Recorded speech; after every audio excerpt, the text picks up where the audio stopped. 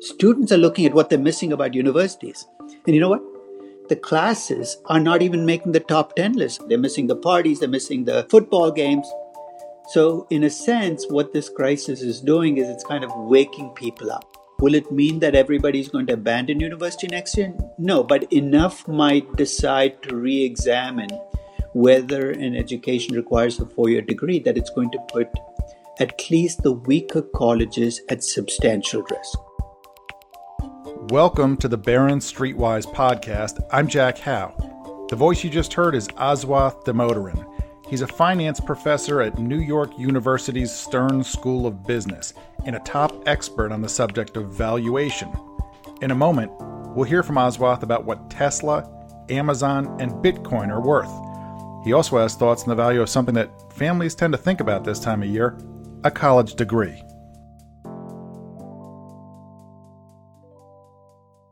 Listening in is our audio producer, Meta. Hi, Meta. Hey, Jack. It's back to school season, and when I think back to school, I think of things from when I was a kid. I think of a Super Friends aluminum lunchbox. I think of a loose leaf binder and a backpack. You went to school in Denmark. What do you think about? I think of like a smelly lunchbox with like mackerel in it and onions, smelly cheese, liver pate, that kind of thing. That's like my breakfast these days. The pandemic has made this back-to-school season complicated, of course. I mean, do you send kids back to classrooms? The COVID risk there is hopefully small and controllable, but it's also uncertain. Or do you keep kids at home for online learning? That can strain families. It can cut into the productivity of parents working from home. Some families don't have a choice. And I know thoughtful people who have made decisions in both directions. What's not helpful now, I have to say, are some of the bombastic opinions I keep hearing. My wife showed me an online discussion the other day that had more or less been taken over by one commenter writing that sending kids to school during a pandemic was just like murder, and another writing that not fully reopening schools was an act of economic sabotage. It reminded me of a concept I've heard about from psychology that comes up often, I think, in finance and other fields. It's known formally as the Dunning-Kruger effect. Informally, it's called climbing Mount Stupid. In any given field of expertise, you would think that the more you learn, the more confident you become about what you know. If we made a chart of that relationship, it should look like a gently rising ski slope. But just over 2 decades ago, a pair of psychologists ran surveys asking people how they felt about their abilities in a variety of subjects. And then they compared those with tests of actual abilities. And the results of that study did not suggest a gently rising ski slope. They show that for many people, as soon as they learn a little bit about a subject, their confidence and willingness to share opinions soars. If they continue learning, their confidence actually tends to fall. And later, as they develop mastery, the confidence begins rising again. So picture a line that immediately begins rising almost vertically and hits a sharp peak. That's the top of Mount Stupid, where you'll find people with passionate opinions but little knowledge or expertise. Then the line falls to a deep valley, and that's where you find people saying, wow, I didn't know how little I knew until I started learning more. I call that humble valley, and I think it's a nice place to be. Few of us are true experts on the subject of how best to return children to school this fall. If there's an online discussion where one person is calling me a murderer if I send my kids to school, and another is saying I'm an economic saboteur if I don't, it might be tempting to picture those two people as being on opposite ends of a spectrum of opinions. But I picture them hand in hand, with Gore-Tex parkas, ice axes, and crampons, reaching the summit of Mount Stupid together.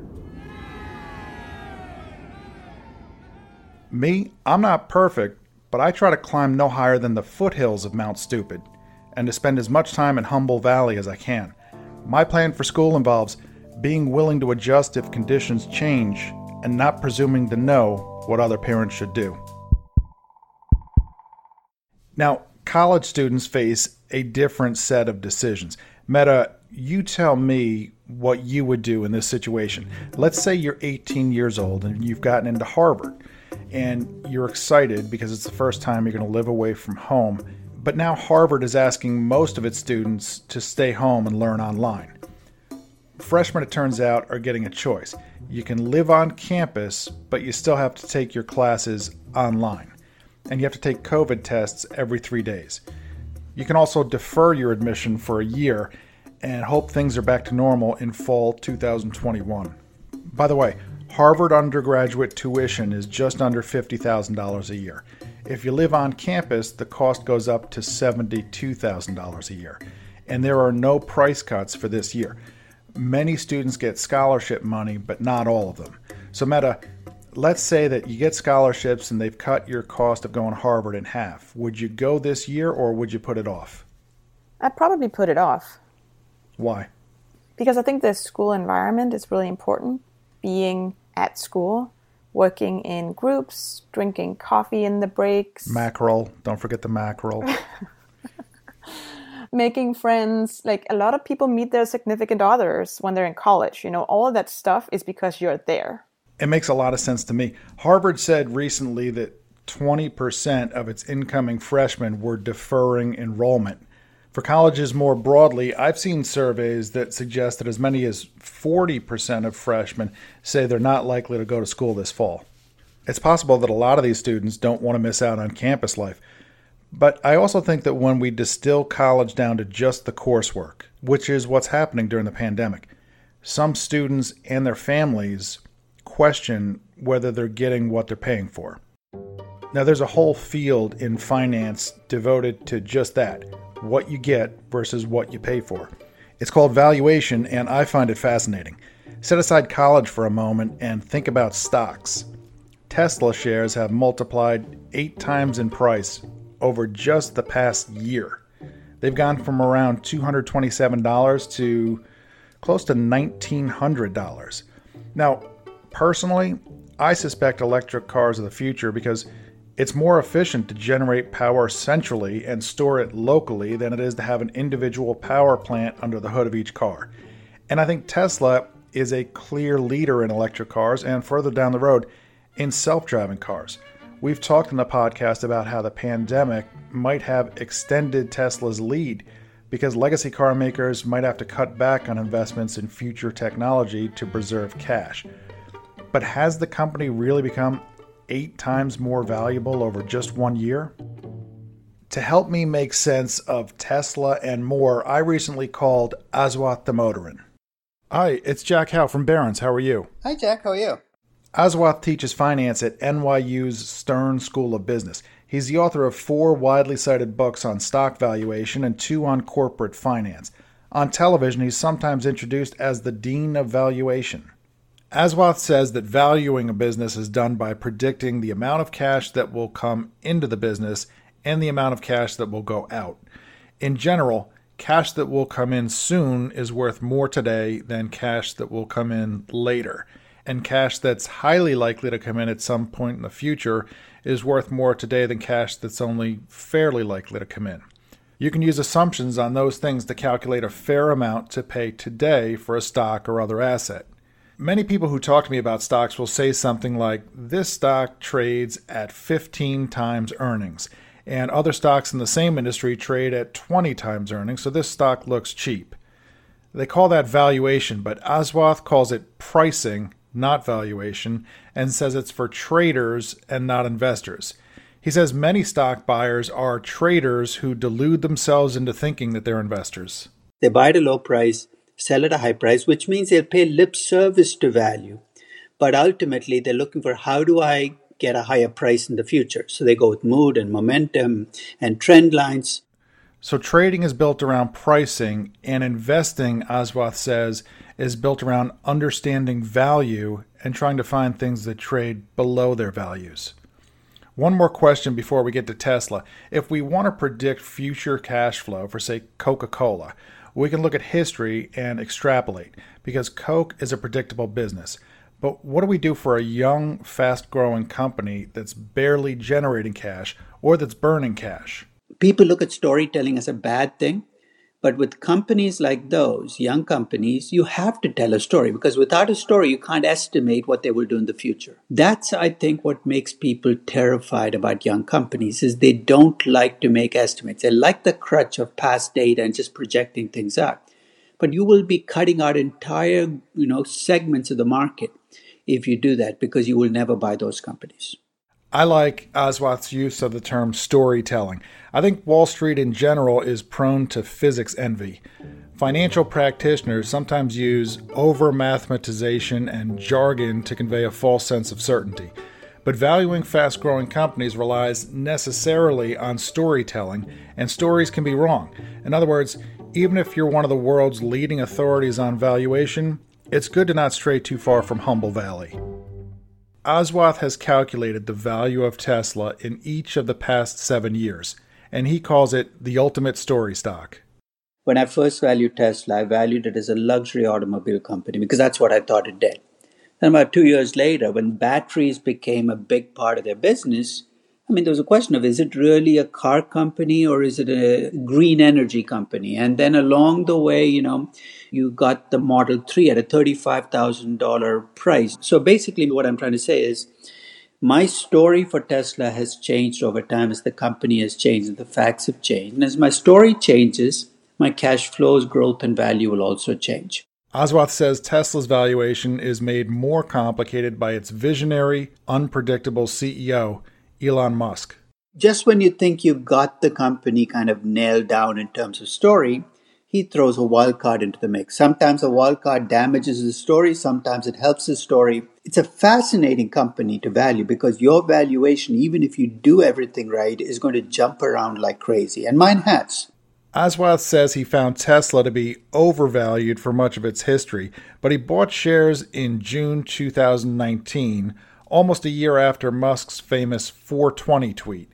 That's the one where he tweeted, "Am considering taking Tesla private at $420, funding secured." The SEC issuing a $20 million fine to Tesla over Elon Musk's infamous funding secured tweet, which didn't turn out to be so true. Elon regrets, he actually regrets nothing. In a series of tweets, the outspoken CEO said that the stock jumped 11% that day and closed near $380. But then nothing came of the buyout tweet and investors were rattled. The stock price fell to around $180 by June 2019 when Aswath bought. He says he wasn't comfortable with how Musk was running things, but he felt the stock was undervalued. He told the story publicly, and he says he went from being attacked online by investors to being attacked online by different investors. There's no middle ground with Tesla, which means I'm always labeled as too pessimistic by one side and too optimistic by the other, but I really don't care what other people think because ultimately it's my money, my investment, my story that drives my decision. By the way, Aswath updated his numbers in April based on his belief that the pandemic has made Tesla more valuable. He says the tough economy has kneecapped competitors and given Tesla the kind of opening Amazon had after the dot-com stock bust, when retailers pulled back from e-commerce. Aswath's new value for Tesla is $625 a share. That's less than 1/3 of the stock's recent price. Oh, and that 420 tweet?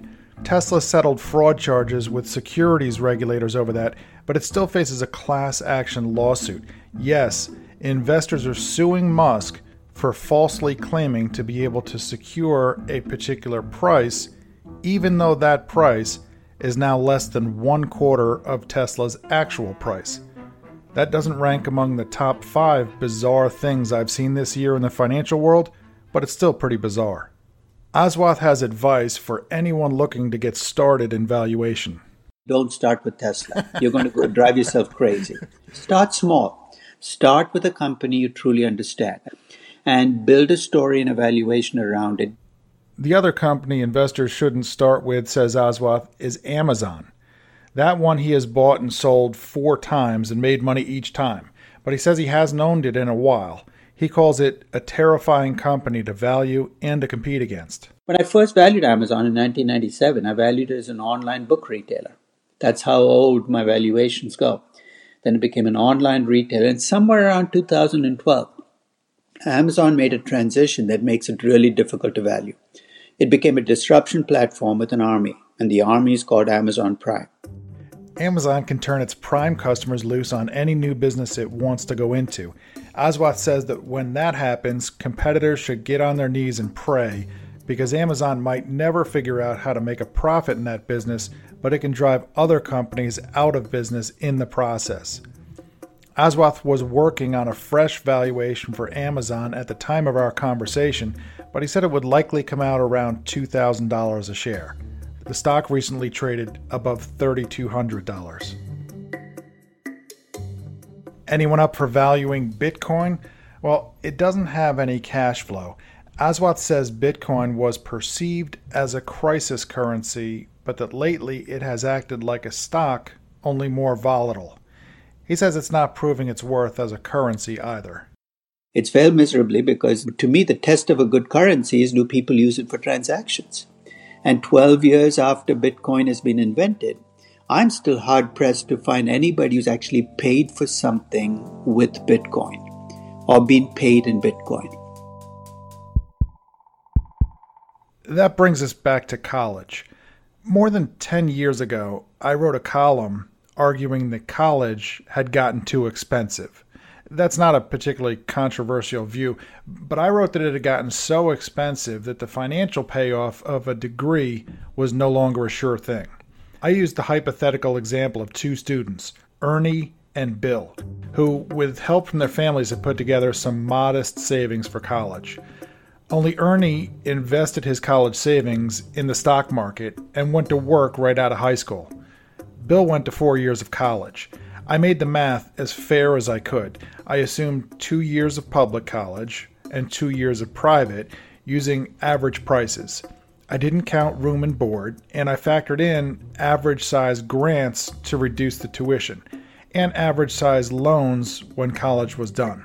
For both, I assumed average earnings for their education levels for each year of their careers, and a modest percentage in yearly savings. The upshot was that when the two met at a retirement party at age 65, Ernie, who had skipped college, had $1.3 million in savings, and Bill had 1/3 as much. How's that? Well, Bill made significantly more money than Ernie every year of his life, but he started working years later, and it took him another 12 years of savings just to pay off his student loans. He never made up the difference. While Ernie was busy earning, I wrote, Bill got stuck under his bill. It was a simple example. I didn't account for the many non-financial benefits of going to college, like career satisfaction and, statistically, better health. For me, financially and otherwise, college has been a great deal. But I also didn't adjust my numbers for the fact that many students don't graduate after 4 years or at all. My point wasn't that students shouldn't go to college. It was, if anything, that you have to go if you can, but the pricing seems unfair. A newspaper asked if it could republish the column in its opinion pages. I said sure, but please use a headline that doesn't make me sound like I'm against college. The column ran with the headline, "Don't get that college degree!" Exclamation point. Since that story ran, tuition, fees, room, and board have climbed by an average of 45% at 4-year public colleges and 43% at 4-year private colleges. That's about double the rate of inflation. I'm still pro-college, but it seems weird to me that, for example, some colleges charge thousands of dollars for a calculus class, even though the rules of calculus haven't changed much in 3.5 centuries, and course materials, including video lectures, are available online for free. It has always seemed strange to me that our best schools are the ones that admit only 5% or so of the students who apply. Why hasn't the internet expanded capacity? If a hospital turns away the sickest 95% of patients, should we marvel at how well it does with the patients it lets in? All right, maybe that last hypothetical goes a little too far. The point is, I'm pretty sure the pricing power of colleges doesn't come from their ability to teach. It comes from their ability to turn away most students and brand the rest for lifelong success. And in America, we only ever seem to have one answer when we want to make something more affordable. We artificially puff up buying power using subsidies, tax perks, and cheap financing, while leaving supply constrained. That results in even higher prices and less affordability. Think housing and healthcare. The last thing I want to do is knock college when it's having a difficult moment. But I've been wondering for years if college is headed for a price crash, only I couldn't figure out what the catalyst would be. Could the fall shutdown be that catalyst? I asked Aswath if he had any thoughts. He did, and he wasn't shy about them.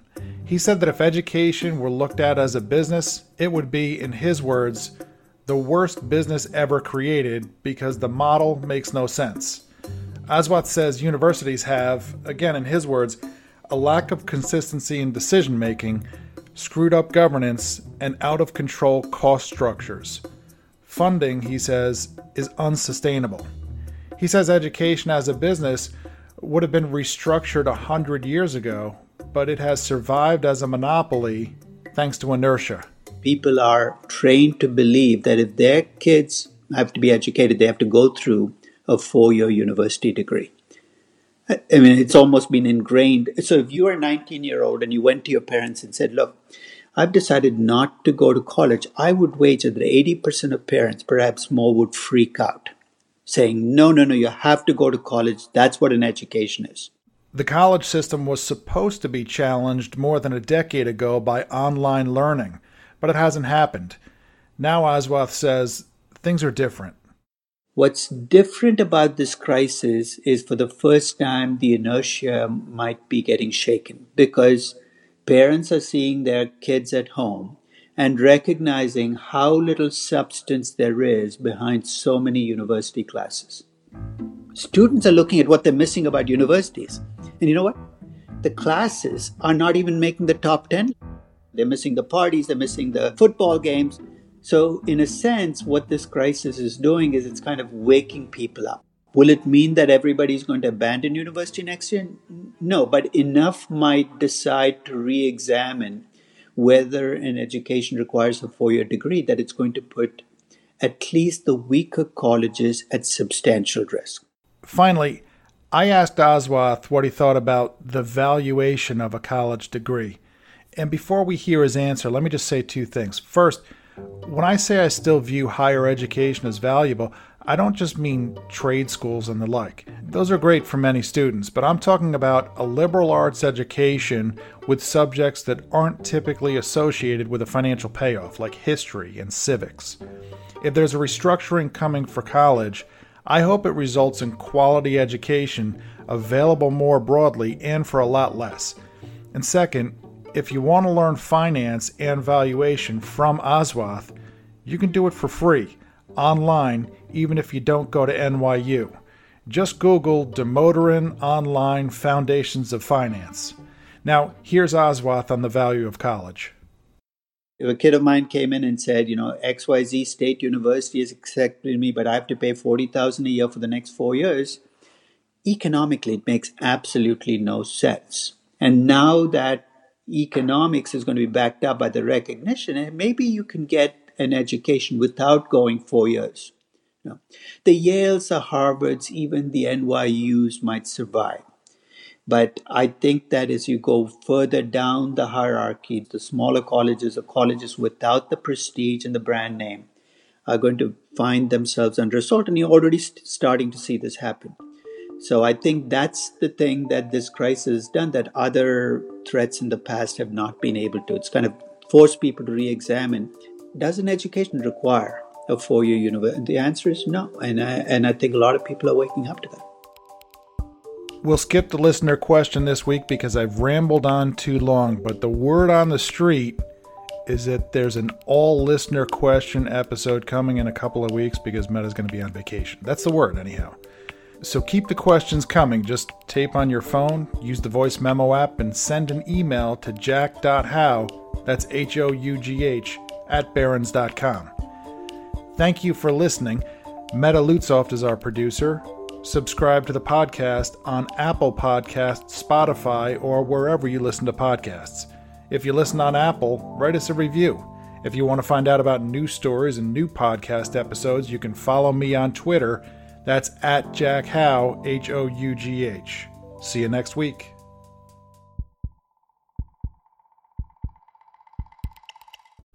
This message comes from Viking, committed to exploring the world in comfort. Journey through the heart of Europe on an elegant Viking longship with thoughtful service, destination-focused dining, and cultural enrichment on board and on shore. And every Viking voyage is all-inclusive, with no children and no casinos. Discover more at Viking.com.